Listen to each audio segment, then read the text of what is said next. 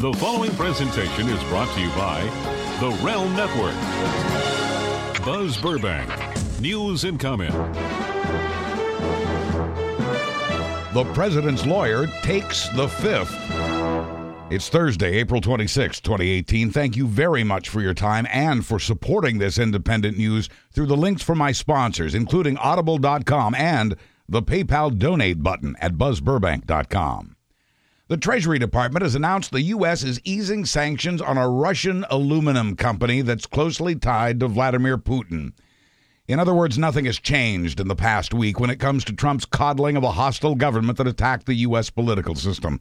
Sanctions were placed on Russia for invading Ukraine and taking Crimea. More sanctions were added for U.S. election interference before Trump was president. At least since the Republican presidential nominating convention of 2016, Team Trump has worked to remove those sanctions and to block or delay new ones. And now the Trump administration has lifted sanctions that closely affect the Russian president, a man Trump once said he hoped would, quote, be his new best friend. That was in 2013. To this day, Trump has nothing bad to say about the man who led the cyber attack on the U.S. Nothing to say and no punishment to give. All of this while the Trump campaign looks increasingly guilty of conspiring with Russia to throw the 2016 election. Meanwhile, I never would have imagined that as a reporter or news anchor, I would deliver the headline you heard at the top. Last night, Donald Trump's personal lawyer told a federal judge he plans to plead the Fifth Amendment in the Stormy Daniels case. Cohen has also asked the judge to put that case on hold because of, quote, as Cohen's lawyer explained to the judge, ongoing criminal investigation by the FBI and U.S. attorneys. Lawyers for Cohen and Trump are also asking the judge to let them and their clients review the material the FBI seized in last week's raid on Cohen's home, office, and hotel room. They seized his phones and computers and files, anything that might pertain to that $130,000 hush money payment to Daniels by Cohen that also appears to be an illegal, unreported campaign contribution. In the words of Stormy Daniels' lawyer, this is a stunning development. Never before in our nation's history has the attorney for a sitting president invoked the Fifth Amendment in connection with issues surrounding the president. Trump himself has taken the Fifth 97 times to questions in a divorce deposition, but at a campaign rally told his supporters, the mob takes the Fifth. If you're innocent, why are you taking the Fifth Amendment? We cannot know yet precisely why Michael Cohen's pleading the Fifth, but the way events unfold in the Trump era, we will undoubtedly find out. Lawyer Michael Cohen has raised millions of campaign dollars for Donald Trump over the years. He scouted business deals for Trump. He's handled situations, both personal and business. Michael Cohen has admired Donald Trump since high school and told Fox News, I will do anything to protect Mr. Trump. I'm the guy who would take a bullet for the president. I'd never walk away. And Cohen has been faithful, praising Trump on TV and Twitter, even though Trump's mostly ignored Cohen. It appears they've conversed only a couple of times since Trump took office. Trump had avoided using Cohen as part of his campaign despite the millions of dollars Cohen had raised for Trump and despite the other work Cohen had done on behalf of the image of Trump the candidate. And despite repeated Trump insults and ignoring and threats of firing Cohen, Cohen has remained true. And then came the raid on Cohen's files, filled with information about Donald Trump. The man who would take a bullet for Trump is now in the crosshairs and thinking perhaps about his wife and 2 kids and his ability to afford the kind of legal help he'd need to do battle with federal prosecutors who now have all his files and emails. Heck, it'd just be easier for Cohen to flip for the prosecution and testify against the man for whom he had sworn to protect from harm.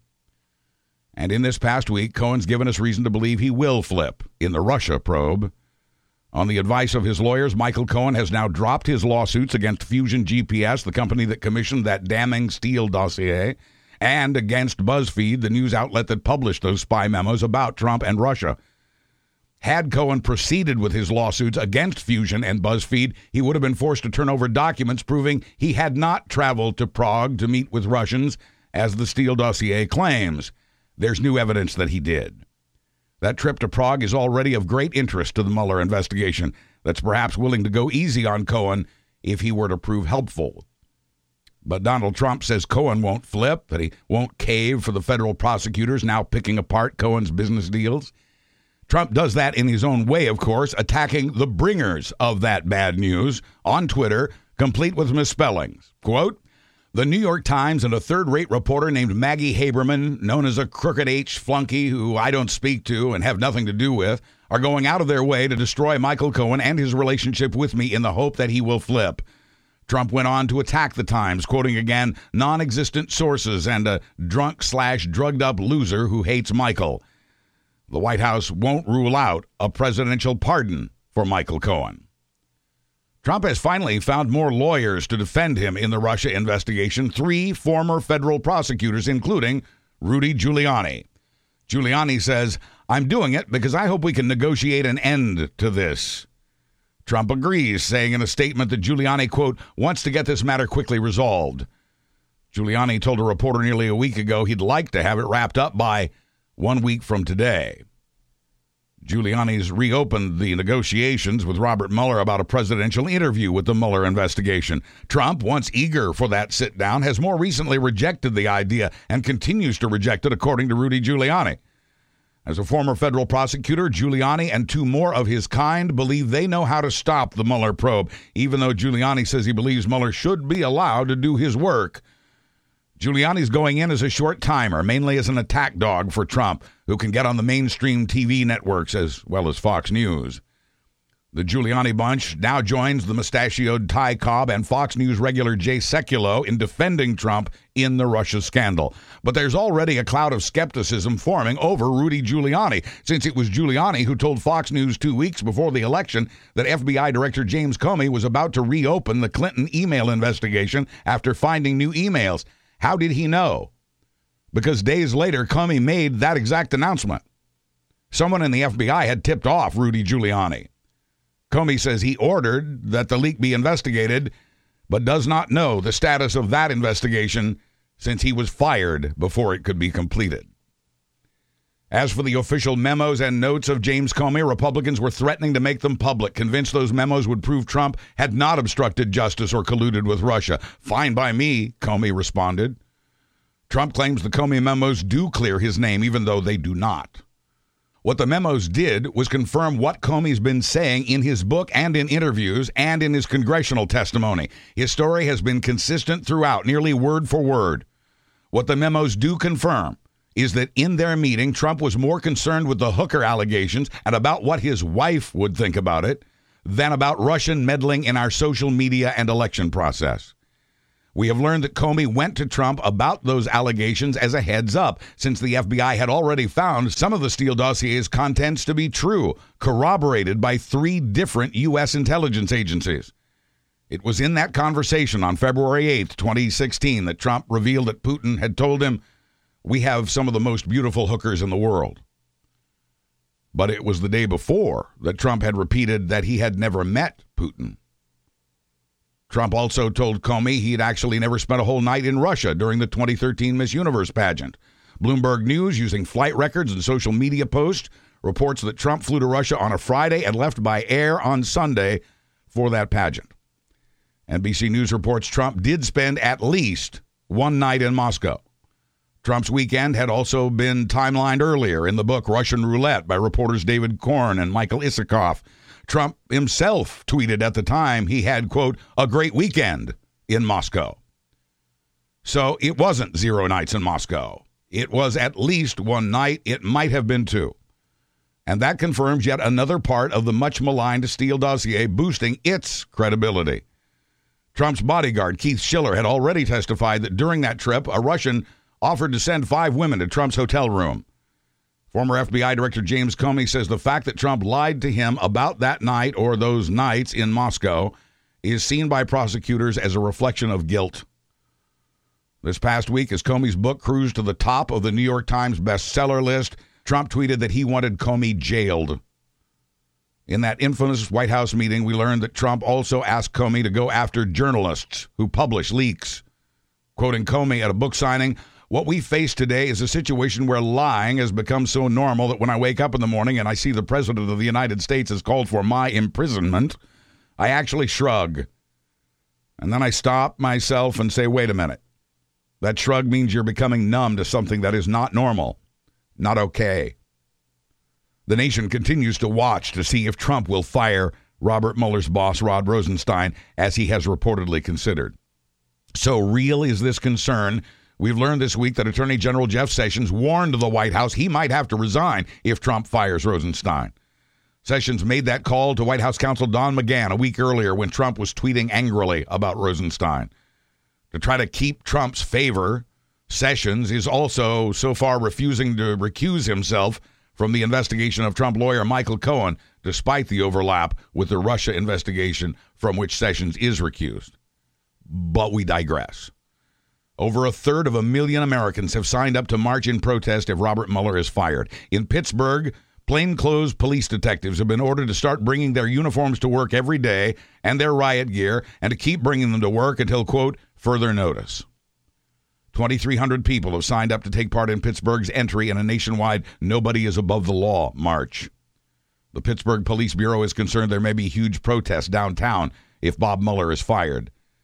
Now more than 800 Justice Department employees have signed a letter asking Congress to protect the jobs of both Rosenstein and Mueller.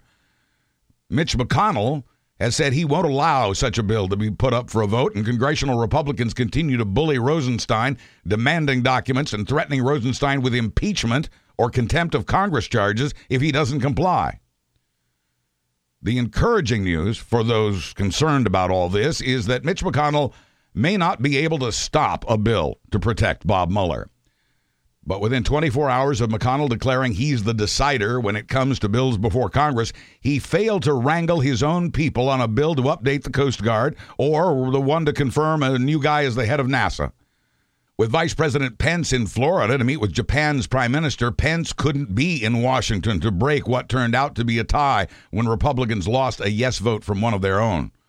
With only a 51-49 hold on the Senate in the first place, Republicans can never afford to lose a single member of their own party when it comes to floor votes. And on most days lately, McConnell's lucky if he can get 45 Republican votes out of that 51. So even if only a couple of Republicans were to back the bill protecting Mueller's job, it's possible that the powerful Mitch McConnell wouldn't be able to stop it. People have generally not reacted well to the Democratic Party's lawsuit against the Trump campaign, WikiLeaks, and Russia, and that reaction is understandable. Criticisms range from the Democrats should stop focusing on the past and focus instead on now, to Democrats have mostly themselves to blame for losing the 2016 election. But the chairman of the Democratic National Committee says punishing the defendants is the most effective way to keep them from again interfering with the U.S. election process. It should also be noted that a civil lawsuit, such as this one, can uncover materials that the various criminal investigations cannot. The Democrats are suing the Trump campaign, Russia, and WikiLeaks for illegally conspiring together to hurt Clinton and help Trump. The suit does not name Trump, but it names his son, Don Jr., and his son-in-law, Jared Kushner, and his campaign manager, Paul Manafort. Among other things, the suit alleges computer fraud for the stealing of emails and the spreading of fake news on social media.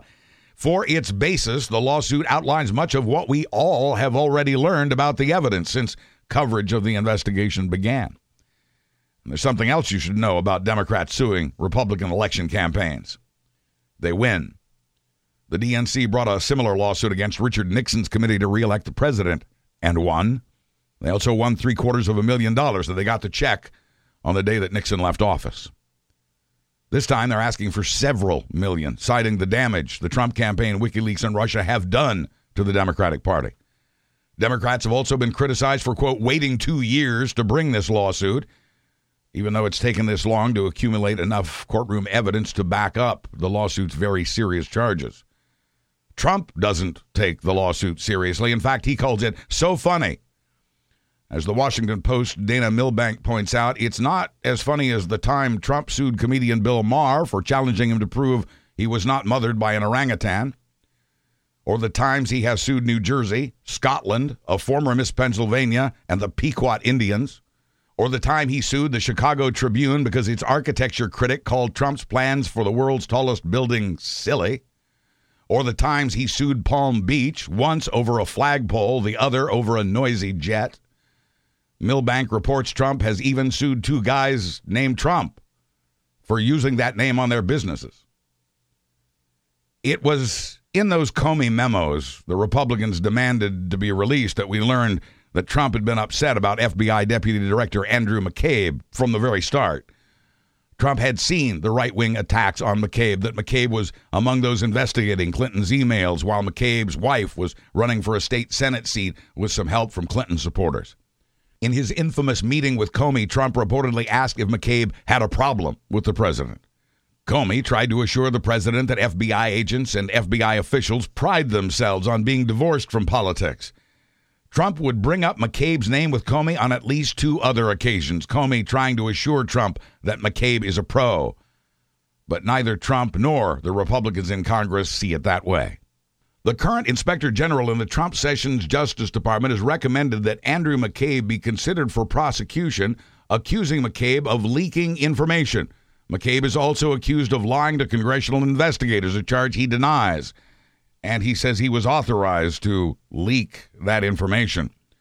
The Inspector General has now referred that case to federal prosecutors, asking them to consider criminal charges against a deputy FBI director who was fired just hours before his retirement pension would kick in. McCabe's lawyers, supported by a $500,000 legal defense fund on the internet, say they believe federal prosecutors will decide not to file those charges. But the lawyer says it's unfair his client McCabe should have to endure a criminal investigation. Iran's president is warning of grave consequences for the U.S. if Trump carries out his threat to scrap the 6-nation nuclear agreement. Trump's threatened to scrap the Iran nuclear deal if it isn't fixed to his liking by May 12th. Iran's foreign minister says Trump will have to, quote, face the consequences if that happens. He says if Trump pulls out of the deal, Iran's considering getting back in the uranium enrichment business and even, quote, more drastic measures, including restarting Iran's nuclear weapons program.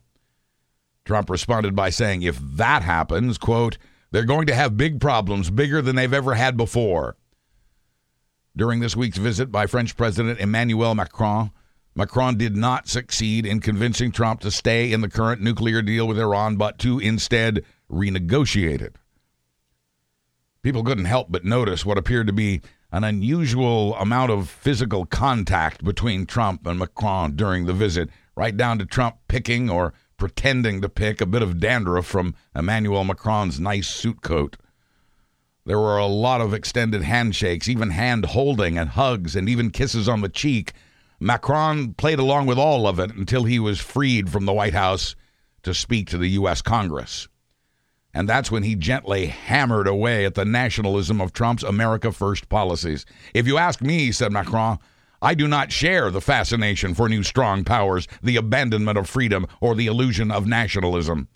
He got cheers and multiple standing ovations. Macron is also focused on trying to pull the U.S. and Europe back together. We know that during his visit, Macron not only tried to get Trump to find a way to stay in the Iran nuclear deal, but also to change his mind about pulling out of the Paris Climate Accord, since they are such good friends. Make our planet great again, Macron told Congress, adding, there is no planet B. A North Korea update. Does the White House ever vet its cabinet nominees? Nazis on the march, and a Bob Cesca commentary after this. Here's that quick reminder to do your online shopping by using and bookmarking the Amazon link at buzzburbank.com. This production gets a small commission from Amazon when you do that, so it's very helpful to shop through that link for home, school, church, or office. Now, if you'd prefer not to use my Amazon link for any reason, please support this free newscast through the PayPal donate button just beneath the Amazon button at buzzburbank.com. And thank you. There's as much skepticism as there is optimism about North Korea's declaration it will stop nuclear testing and missile testing and even shut down one of its nuclear test sites. In truth, North Korea had stopped its testing 4 months ago. North Korea's made these commitments before and broken them. And this is another wedge to drive between the U.S. and its ally South Korea as the North and South set up their own hotline. Kim Jong-un had already stopped protesting the upcoming joint military exercises involving South Korea and the U.S. Trump administration officials say Kim's apparent concessions show that the sanctions against North Korea have worked and that they're a good sign for the upcoming talks between the two Koreas, between Kim and Trump. For what it's worth, the fire and fury, the war of words, has stopped. No more Rocket Man. In fact, the compliments have begun. It was the man Trump hopes will be his new Secretary of State who met face-to-face with Kim Jong-un over Easter weekend. Over that weekend, Kim said he was impressed with Mike Pompeo's guts, that Pompeo reminded him of himself. On Tuesday, while refusing to explain his comment, Trump declared Kim to be, quote, very honorable. Trump knew his nomination of Pompeo to replace Rex Tillerson as Secretary of State was in trouble, and he was hoping that Pompeo's face-to-face with Kim Jong-un would help. In the end, Trump still had to do some coddling of Rand Paul, but it was still a close call and a close vote. Conventional wisdom said the president's pick would likely get confirmed by this Republican Congress, but there was concern in both parties about Pompeo's disdain for diplomacy, a Secretary of State's main job, and about his war hawk approaches to both North Korea and Iran. There was also concern that Pompeo would, like others, serve only to please the president, rather than stand up to the president with what's right for the country. In the end, however, the Republicans who control the Foreign Affairs Committee approved Mike Pompeo, who will now be confirmed today by the Senate at large. Trump may not have it as easy with his choice to replace Pompeo at the CIA, however. Gina Haspel. She ran a CIA black site where terror suspects who'd been denied due process were tortured in violation of international law. And that concerns Democrats and Republicans, especially, of course, former war prisoner John McCain. Haspel oversaw the interrogations of a suspect who was waterboarded 83 times and had his head slammed into walls before the CIA realized he had nothing to contribute. Haspel also played a key role in the destruction of 92 videos of those torture incidents. 109 retired U.S. military admirals and generals have now signed a letter urging lawmakers to reject Haspel's nomination. She is supported by those who say she was just following orders. It isn't decided yet. Ask your senator if Haspel is right for you. And then there's Trump's choice to run the Veterans Administration. White House Dr. Ronnie Jackson. Jackson has no experience running any organization other than the White House Medical Office, where coworkers have since reported alcohol abuse, the overprescribing of drugs, and a hostile work environment. It was even once recommended Jackson be fired from his current job for his office battles with a rival. Navy Admiral Ronnie Jackson is the doc who declared that Trump's genetics are so good, Trump could live to be 200 years old if he just ate better. Jackson may be referring to Trump's love of McDonald's hamburgers and Kentucky Fried Chicken. But since the world's oldest person has just died at age 117, it is hardly within the realm of medical possibility that anyone else would live to be 200, especially Trump. But Ronnie Jackson was handy and was Trump's top choice to run the second biggest part of the federal government, one that has a budget of nearly $200 billion and about 350,000 employees. The hearing on Ronnie Jackson's nomination, which was to have been yesterday, was delayed, and this morning he withdrew from that nomination, calling the charges against him false.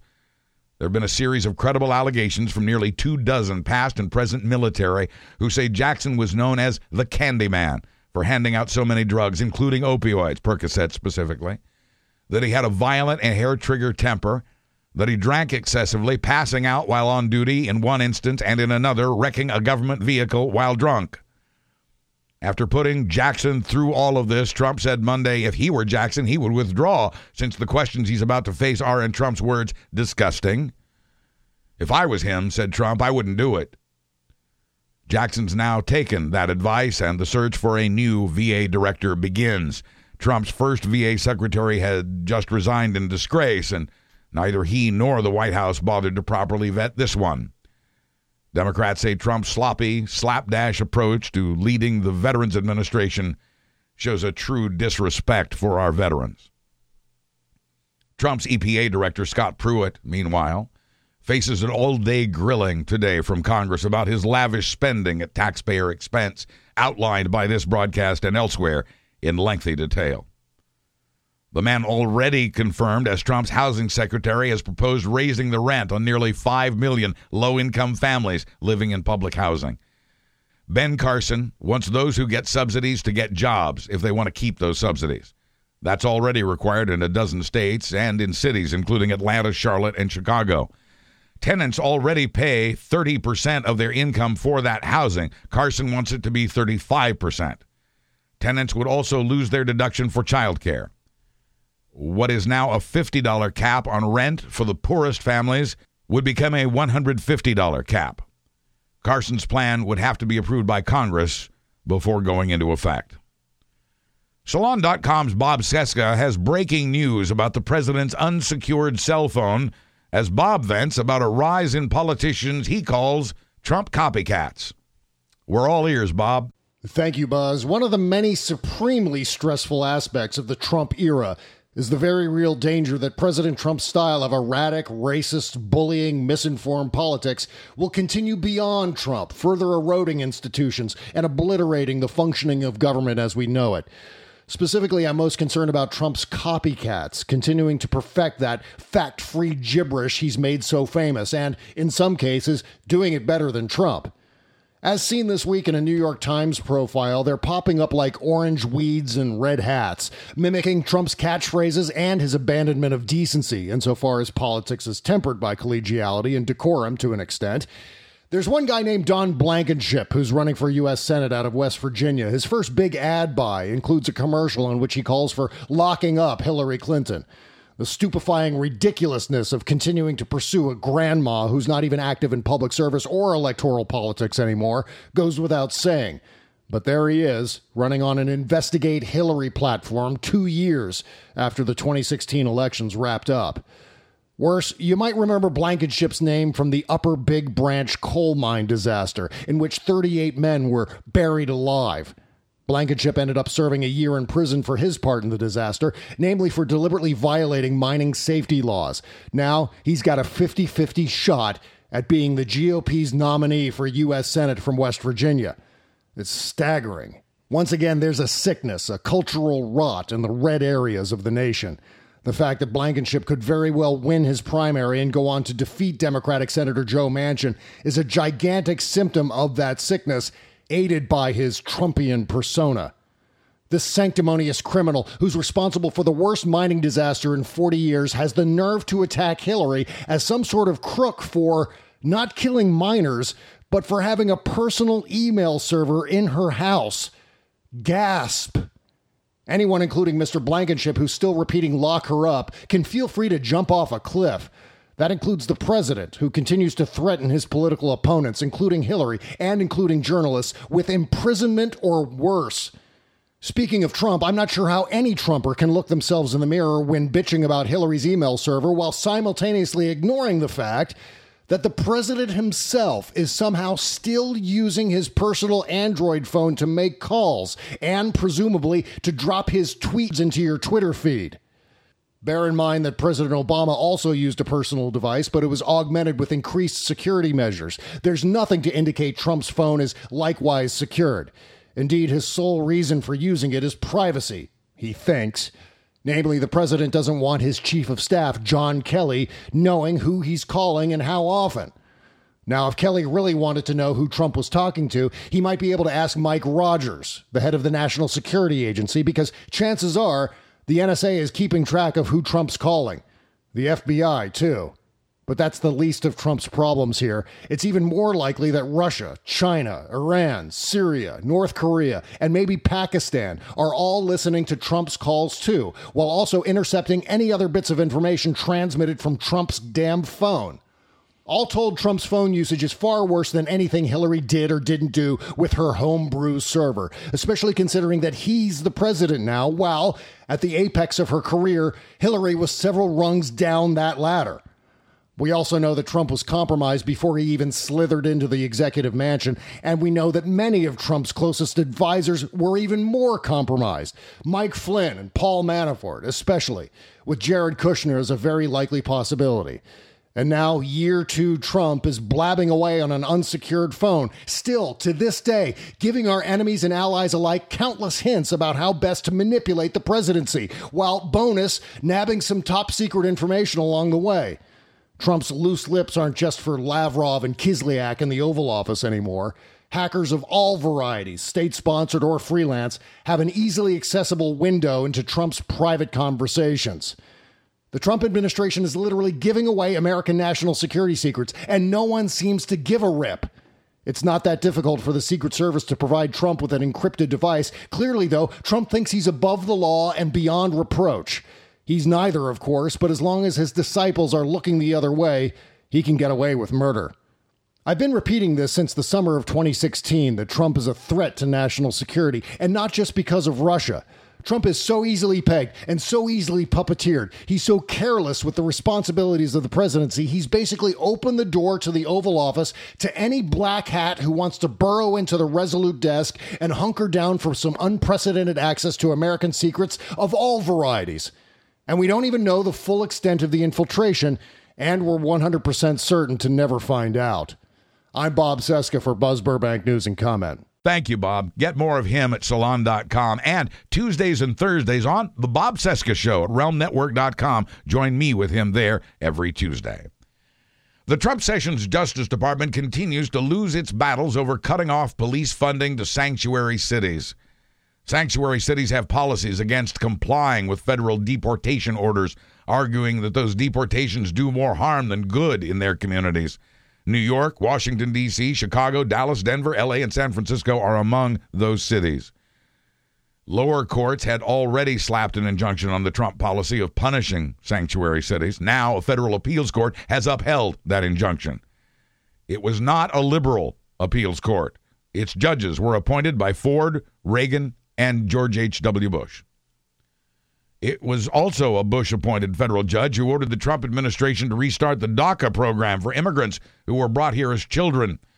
Also known as Dreamers, DACA protected these younger immigrants from deportation. Trump tried to kill protection for Dreamers with an executive order, but Tuesday night, a third federal judge ordered the Trump government to restart the DACA program and to start taking new applicants again. The judge called Trump's orders arbitrary, capricious, and virtually unexplained. Trump's Justice Department says the DACA executive order signed by Obama is illegal, but the Trump administration hasn't said why or how that Obama order is illegal. The judge is giving the administration 90 days to explain, or DACA returns. The U.S. Supreme Court, meanwhile, has been considering the arguments it heard yesterday for and against keeping Trump's so-called travel ban. Because that ban includes a half dozen mostly Muslim countries and because it's effectively the Muslim ban Trump promised in the campaign, critics are calling it unconstitutional. Lower courts have mostly agreed, citing Trump's own words. That counts for something. And because a couple of courts have upheld Trump's ban, it's now before the nation's highest court. The Trump administration argues it's not a Muslim ban because it now also includes North Korea and a few guys in Venezuela. The U.S. Supreme Court will now decide who's right, and it's looking good for Trump's ban. Based on the questions they were asked yesterday and the answers they heard, it appears the conservative majority is ready to uphold Trump's ban, which is the third version put forth by this administration. But Trump's lost 3 other federal court cases this week, 2 of them in appeals courts. This time, it was over the Trump administration plan to delay penalties on car makers who don't meet new fuel efficiency standards. Trump's transportation department made the delay indefinite. Various states and environmental groups sued the administration over that order, saying the penalties were necessary to protect the air, the planet, and our wallets. The Second Circuit Court of Appeals ruled the Trump order cannot be indefinite. Delaying the penalties is just one part of the Trump plan to roll back climate and environmental regulations set by the Obama administration. Also on the Trump agenda, lowering the air quality standards. Nearly 40% of U.S. citizens already live in polluted air. Speaking for the states, New York Attorney General Eric Schneiderman said, "We'll take them to court, and we'll win." The Delaware Senate has just passed a bill to let police seize weapons from those considered to be a danger to themselves or others. That bill was named for the late son of Delaware's Joe Biden, Beau Biden. As they vowed they would do, students at 3,000 schools in the U.S. reminded us of their ongoing determination to get better gun control laws. Students walked out at 10 a.m. on Friday on the 19th anniversary of the Columbine Massacre to give at least a moment of silence for those who died there, and at Sandy Hook, and Virginia Tech, and this year at Marjorie Stoneman Douglas High School in Parkland, Florida.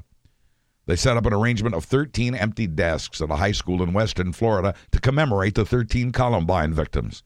In D.C., they read the names of gun violence victims out loud. They chanted, "Our blood, your hands," and "Enough is enough." Elsewhere, students chanted, "Hey, hey, NRA, how many kids did you kill today?" Students in New York City took part in a die-in. A 10-year-old girl at an elementary school in Pennsylvania was the only student to walk out of class at her school at 10 a.m. on Friday, telling her mother, "Mommy, this was too important to be embarrassed." Actors Robert De Niro and Julianne Moore had written excused absence letters for students who were reluctant to leave class. The mayor of Newark, New Jersey, addressed one gathering of students with, "The adults in office don't have the kind of commitment or capacity to solve these problems, so it's going to take you to pull those people out of the White House and Congress." Students in Colorado, many of whom will soon vote themselves, were helping their peers and others register to vote. Quoting a 17-year-old, "A politician only fears one thing, your vote." These young Americans have not stopped, and they show no sign of stopping. They are supported in many cases by their parents and teachers. One of the big teacher unions, the American Federation of Teachers, has just announced it's ending its relationship with Wells Fargo Bank over the bank's ties to gun makers and the NRA. Wells Fargo, meanwhile, isn't likely to give up that sweet NRA money, especially since the gun group has just set a new monthly record for political donations. The NRA's political arm raised nearly $2.5 million last month, the vast majority of donations at $200 or less. Lately, the teachers have also been walking out. The latest today in Arizona, again over the low spending priority dedicated to them and the vital work that they do. Low pay and cuts in school funding in general were the motives for many of these walkouts in West Virginia, Oklahoma, Kentucky, and most recently, Arizona. Red states, every single one of them.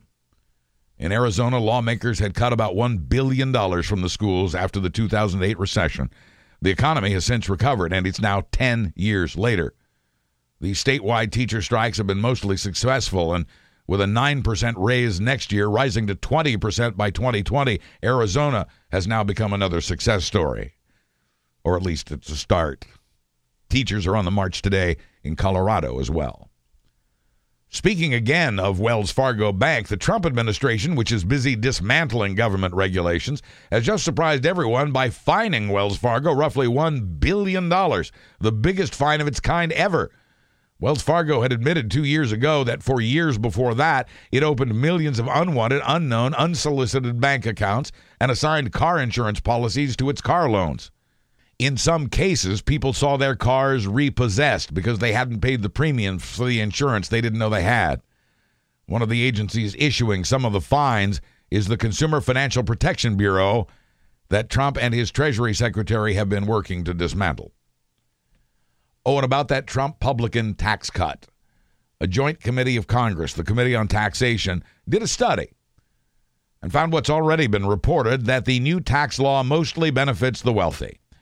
It has to do with the deductions the wealthy can take for what's known as pass-through businesses. Pass-through businesses don't pay corporate tax. Instead, the divided profits are taxed as personal income for the individual partners in that business. That, by the way, is how about 95% of American businesses operate. This congressional study found that the biggest chunk of tax savings, 44%, goes to people making over $1 million a year. And that savings will be covered by the other taxpayers to the tune of more than $40 billion just in this first year. I hadn't planned on covering the latest Gallup poll until I saw and heard the public's reaction to it. Trump supporters tweeted excitedly about Gallup's finding that Trump's chances for re-election going into this year's midterm elections are about the same as they were for both Bill Clinton and Barack Obama.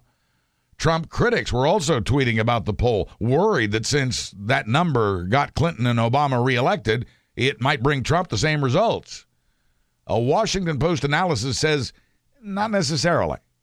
Both Obama and Clinton suffered big midterm defeats, as nearly all presidents do, as this one is about to do. The difference with Trump is his approval numbers are much, much lower. Even if you don't believe the polls, there were not marches and rallies and town halls about Clinton and Obama as there are in the era of Trump and the resistance. The polls also show it to be widely accepted that Trump is a compulsive liar who doesn't deserve to be elected. Trump could lose at least one House of Congress, maybe two, and lose himself in a re-election bid with these record-breaking low approval numbers. The blue wave continued in a couple of congressional special elections on Tuesday, even though Democrats did not win in Arizona. Since the start of the Trump era, 40 districts across the country have flipped from red to blue. In New York this week, Democrats won back that 40th seat in a very red district. It was the first time a Dem had won that particular seat in over 30 years. In Arizona, a Republican won the special election there, but that doesn't mean the blue wave had weakened. Trump had won that always red Arizona district by 21 points. Republican Debbie Lesko won it Tuesday by just 5 points, less than a fourth the lead that Trump had enjoyed in that district. Republicans had to spend a lot of money just to keep that seat, and yet still lost support in every precinct in that district. Democrats now need 23 seats to win back the House in Washington. Coincidentally, 23 is also the number of Republicans running for re-election in districts where Trump lost in 2016. Democrats are now running candidates in districts they had given up on as being unchangeably Republican.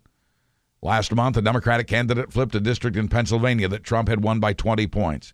And despite their own victories, it is a fact that Republicans have lost support in every special election since Trump became president.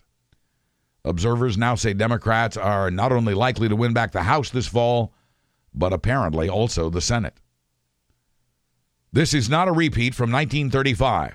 In Germany, Jews are currently being warned by a rabbi not to wear their yarmulkes in public in the major cities. 2 men wearing the caps were assaulted in Berlin, whipped with a belt by 3 men who were shouting the Arabic word for Jew. The head of the Central Council of Jews in Germany, Joseph Schuster, is warning fellow Jews to either not wear the kippah in public or to, quote, wear a baseball cap or something else instead. Schuster says German society is at a tipping point and that society has to fight anti-Semitism as a danger to German democracy. Then, says Schuster, Jews in Germany can, quote, be visible in public again. When the Under Armour company found out that its ads were appearing on a YouTube channel for Nazis, it stopped advertising on YouTube altogether and picked up the phone to call CNN. CNN conducted an investigation and found that all kinds of big companies' ads were showing up on YouTube channels dedicated to white nationalists, pedophiles, conspiracy theorists, and those spreading North Korean propaganda. And until CNN notified Adidas, Amazon, Cisco, Hershey, Hilton, LinkedIn, Netflix, and Nordstrom, those companies say they did not know their ads were being used in this way.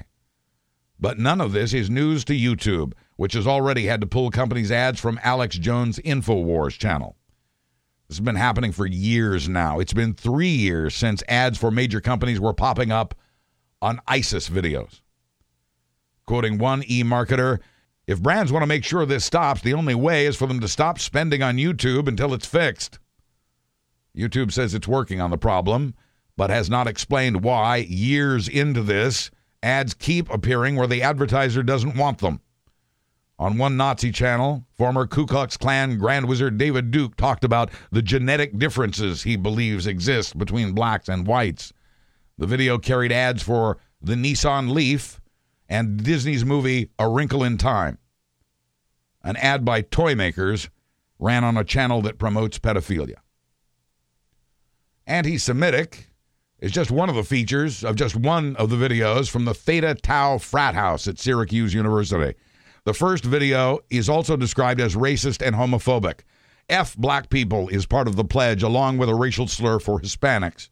I solemnly swear, a pledge repeats, to always have hatred in my heart for, followed by several slurs for African Americans and Jews.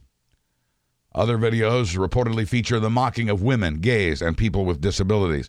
A second video, now public, shows the frat boys taunting one of its members who's seated in an office chair that has wheels. 3 other members then surround him and pretend to be forcing him to perform oral sex. One says he's drooling out of his mouth because he's retarded on a wheelchair. The first video had appeared on the local fraternity's private Facebook page. The same day as this revelation, the Syracuse chapter of Theta Tau was suspended and condemned by the school's president. Newnan, Georgia is a town of about 33,000 people just southwest of Atlanta, and that is where the Nazis marched through town on Saturday. Members from one of the biggest neo-Nazi groups in the U.S., the National Socialist Movement, turned out with their Confederate flags and uniform patches in Newnan on Saturday. But there weren't many people around to see it. The Nazis were not welcome in Newnan, Georgia. Fearing the kind of violence they'd witnessed during a Nazi march in Charlottesville, city officials in Newnan asked businesses to store indoors anything that could be thrown, signs, tables, and chairs, for example. The stores in downtown Newnan took it even further, announcing they would be closed on Saturday, their most profitable day of the week. And then all the people of Newnan stepped up. Shoppers declared they'll shop downtown on Friday to help their friends and those local businesses make up for the losses they would endure on Saturday. Businesses responded by announcing they'd stay open later on Friday to better accept that help. They hired musicians and arranged some 5K races and gave away T-shirts that read, "We are Newnan Strong." A community art center let kids cover the sidewalk throughout the city park with colorful chalk drawings of hearts and rainbows and flowers. Quoting the head of that center, "It'll be hard for that hate group to take serious video footage when a rainbow-colored unicorn is in the shot." During the Nazi march in Newnan, Georgia, people gathered in a local church for an interfaith service promoting harmony. Eat your vegetables, but not the romaine. NASA, it's not rocket science anymore. And the planet with the embarrassing name. In the third and final segment, up next. Listening is the new reading. And Audible.com is your best online audio bookstore with the biggest selection of audiobooks. Bestsellers like Fire and Fury, Russian Roulette, and of course, James Comey's A Higher Loyalty. You don't even need an internet connection to listen, so you can listen anywhere, and you won't lose your place even if you switch devices. There's no equipment to buy, just download the free app.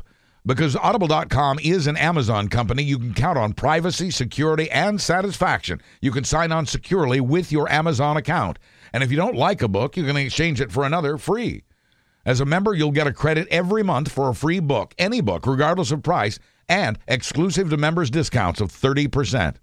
Membership is just $14.95 a month. You get a whole library for about what you'd pay for a single book. And you can cancel anytime and keep your books. Even if you shop Amazon elsewhere, this podcast gets a small commission if you join Audible through the link at buzzburbank.com. Just click the Audible link on my webpage just below the list of my recent shows. Thank you for choosing Audible through me and for supporting this free news through the PayPal donate button at buzzburbank.com. NASA is one of several government agencies inexorably tied to science. Scientists make major contributions to our space program, and in return, it makes major contributions to science. Trump's new head of NASA has virtually no experience in science. He ran the Air and Space Museum in Tulsa as an administrator. After a 6-month confirmation process, Oklahoma Republican Congressman Jim Bridenstine is now the nation's top rocket scientist. He was confirmed by a 1-vote margin. Earth Day came and went this year with a message from the president underscoring the importance of, and I quote, a strong market-driven economy. That, said Trump, is how you protect our air, land, and water. And for this reason, said Trump on Earth Day, my administration is dedicated to removing unnecessary and harmful regulations that restrain economic growth. Already we are making progress, he said. Indeed, he is. This month, his embattled Environmental Protection Agency chief announced plans to roll back Obama-era fuel efficiency standards. Earlier, the administration eased clean water regulations and announced to pull out from the Paris Climate Accord, as well as opening up land and sea for new oil exploration, bolstering the fossil fuel industries that feed climate change. Happy Earth Day 2018. The rest of us are still wasting too much food, maybe more so lately as more of us focus on fresh, healthy fruits and vegetables. Those are precisely the foods that are wasted the most, according to a professor at the University of Vermont. Her study shows that nearly 150,000 tons of food gets thrown away every day. That's about a pound per person per day, nearly 1/3 of all the produce we buy, trashed. We're also wasting time, money, land, and other resources in the process. 30 million acres of cropland over 4 trillion gallons of water, nearly 2 billion pounds of fertilizer, and nearly 1 billion pounds of pesticides went into producing the food that we throw away. Dairy is the second most wasted food, followed by meat. Experts say we need to teach ourselves better ways to cook, better ways to store foods to keep them from going bad. And they say we need to learn there is a difference between a bruise and actual spoilage, that we should cook that ugly carrot or gnarly eggplant instead of throwing it away. Except for the romaine lettuce. We're still being advised not to eat any romaine. Do not eat it in your home. Do not eat it in a restaurant. Do not eat it chopped. Do not eat it whole. Do not even eat the hearts. If you have some, throw it away. We're wasting this food because some of it is dangerously contaminated with E. coli bacteria. So unless you know for a fact the romaine is not from the Yuma, Arizona area, it's all considered risky. E. coli has already made 84 people sick in 19 states. Over 36 people were hospitalized with kidney failure. The hardest hit states so far are Pennsylvania, Idaho, and Alaska. When it comes to diet sodas versus sodas sweetened with real sugar, choose your poison. Counting calories this way might not help at all, according to a new study from Marquette University and the Medical College of Wisconsin. Their researchers found that, like sugar, artificial sweeteners can also cause obesity and diabetes. The study found it doesn't matter which artificial sweetener. Lab rats on 3 weeks of artificial sweetener had the same levels of biochemicals and fats in their blood as the rats who'd spent 3 weeks consuming regular sugar. Researchers say the answer is moderation. Don't have too much of either. Ford says it's mostly getting out of the car business, eliminating all but 2 sedans by 2020, leaving it exclusively in the SUV and truck business. Ford says that's where the money is. The remaining sedans will be the Mustang and a wagon version of the Focus, but Focus itself, as well as Fusion and all the other Ford sedans, will vanish from the assembly lines. We ignore the airline safety videos and the attendant's pre-flight instructions because we've heard it before, perhaps many times, and we already know all that stuff. But we don't. Cell phone pics taken during the recent crisis on Southwest Flight 1380 showed numerous passengers wearing their oxygen masks over their mouths. That's not how it's done. That's not what was in the video, and that's not what the flight attendant said before takeoff. The mask goes over your mouth and your nose. Place it firmly over your nose and mouth, just like in the script we thought we knew by heart. Flight attendants say they've noticed that most passengers are looking somewhere else when the safety instructions are explained on every single flight. A Colorado woman returning from France had to pay a $500 fine at the Denver airport. It was for sneaking an apple through customs. Not a computer, an apple. Crystal Tadlock wasn't trying to smuggle in an apple that could endanger American crops. Delta Airlines had handed them out on the flight, and Crystal simply saved hers for later, stuffing it into her purse. Delta has washed its hands of this, saying the apple was meant to be eaten before landing. Ms. Tadlock says nobody warned passengers not to take the fruit through customs. The offending fruit was still wrapped in a Delta Airlines label when customs agents inquired about it and seized it. He asked if my trip to France was expensive, and I said, yeah. I didn't really get why he was asking. And then he said, it's about to get a lot more expensive after I charge you $500. Says Ms. Tadlock, it's really unfortunate someone has to go through that and be treated like a criminal over a piece of fruit. It appears the Trump administration is backing off its plans to crack down on marijuana users. In making a deal with Republican Colorado Senator Cory Gardner recently, Trump promised to not only leave Colorado alone, but according to Gardner, quote, support a legislative solution that would let each state decide its own marijuana policy. Pot remains illegal at the federal level, even with recreational weed legal in 8 states and in Washington, D.C. itself. And it appears Democrats are finally taking up this cause. Senate Majority Leader Chuck Schumer has become the first person ever in that position to publicly approve of taking marijuana off the federal list of Scheduled I controlled substances. As it stands, marijuana is still in the same federal category as cocaine and heroin. In Illinois, meanwhile, yet another person has died from using the legal synthetic marijuana. The rat poison they put in K2 and spice is apparently not good for you, having sickened more than 130 people just in Illinois. When it comes to real weed, too much of it is the problem in Oregon. Cannabis farmer Trey Willison of Eugene, Oregon, saw this coming nearly a year ago. He'd been selling his cloned plants to other growers. Quoting Willison, "You start doing the math on that, and it just didn't make sense how people could be growing that many plants." State officials report an inventory of over 1 million pounds of usable, unsold marijuana. It's a supply and demand market, however. The dispensaries are also well-stocked and now selling marijuana for $4 a gram. That's less than half the cost of the cheap stuff in Seattle and Denver, where it's also legal. Quoting the head of the Oregon Cannabis Association, "Every agricultural crop has its highs and lows," no pun intended. A Quiet Place has regained its top spot on the list of North America's current favorite theatrical movies. The nearly speechless movie made another $22 million this week for a total of $132 million, $283 million worldwide. It cost Paramount only $17 million to make. Last week's number one, Rampage, slipped to second place with $21 million. Amy Schumer, not the box office draw we would hope. Her I Feel Pretty opened at just $16 million. Super Troopers 2 was fourth with just under $15 million, meaning there won't likely be a Super Troopers 3. Austin Powers actor Vern Troyer was among this week's passings. Troyer, who's best known for playing Mini-Me in the Mike Myers movies, struggled with depression and alcoholism. He's gone now at the age of 49 in an apparent suicide. Grammy-nominated DJ Avicii has died at 28. Born Tim Bergling, Avicii was also a heavy drinker and had suffered acute pancreatitis, forcing the removal of his gallbladder and his appendix 4 years ago. He canceled part of his busy touring schedule to try to recover.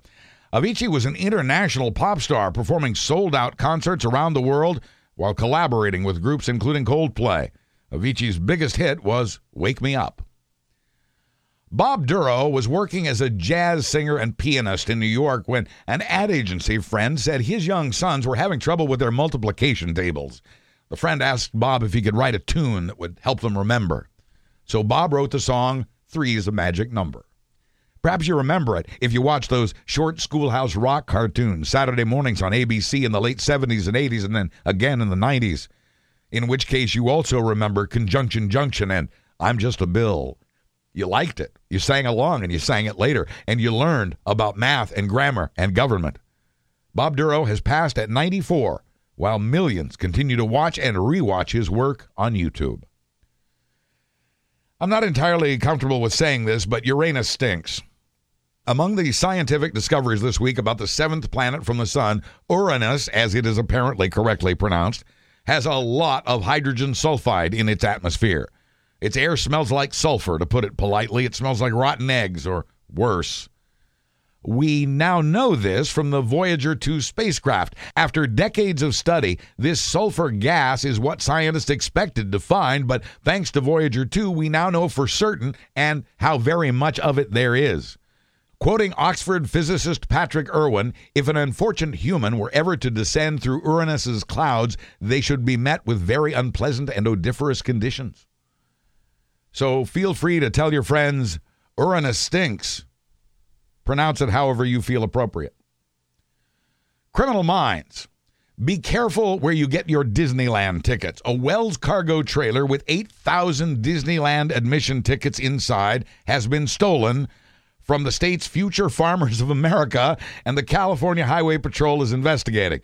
The trailer had been loaded with stuff for an FFA leadership conference in SoCal. Disney has since digitally canceled the tickets so they won't be honored, which is why you should be wary of third-party sellers. And it's not very often you'll hear a story involving the Chips, a Wells cargo trailer, Disneyland, and the Future Farmers of America. So there it is.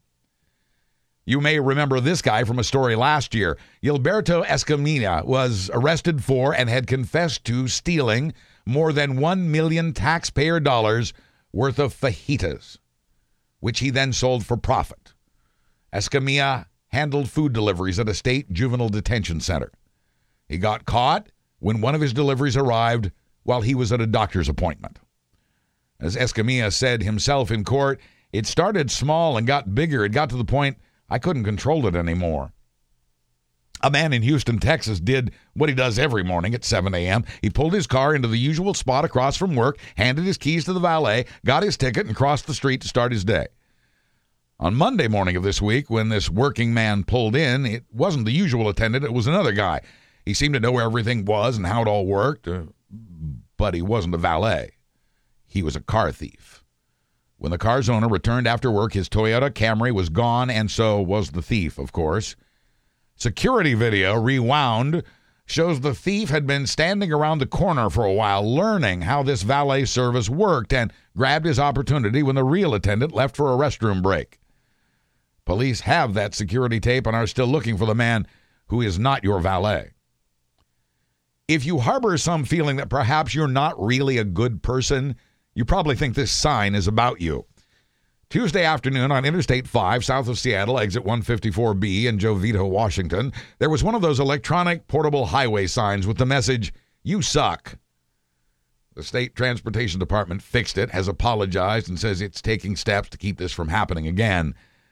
What they're calling an inappropriate message is being blamed on what they're calling a training error. Apparently the training wasn't going so well. So it's not you. And finally, Dylan McWilliams of Grand Junction, Colorado, has again been attacked by an animal. This happens to Dylan a lot. Dylan was surfing off the coast of Kauai on vacation a week ago today when he was bitten on the leg by a shark. I saw a lot of blood, he says, and I saw a shark underneath me. I started kicking it. The scariest part, says Dylan, was swimming back. There was blood behind me, he recalls. I don't know where he was. But Dylan McWilliams is a pro. He's already survived an attack by a bear last summer while he was working as a survival instructor. The bear bit Dylan's head. When it pulled, he says, it tore the skin and scraped along my skull, which was like a crackling noise. But by then, Dylan had already survived the fangs of a poisonous rattlesnake. It didn't give me much venom, says Dylan, but I got a little bit to make me sick. Dylan says the late Steve Irwin is or was his hero. Dylan McWilliams wrapped up his stories by saying, I was in the wrong spot at the wrong time. But from all appearances, animals don't like you, Dylan. They don't like you at all. I'm Buzz Burbank. Thanks for listening and for supporting my sponsors at BuzzBurbank.com. I'll be back next Thursday with another Buzz Burbank news and comment.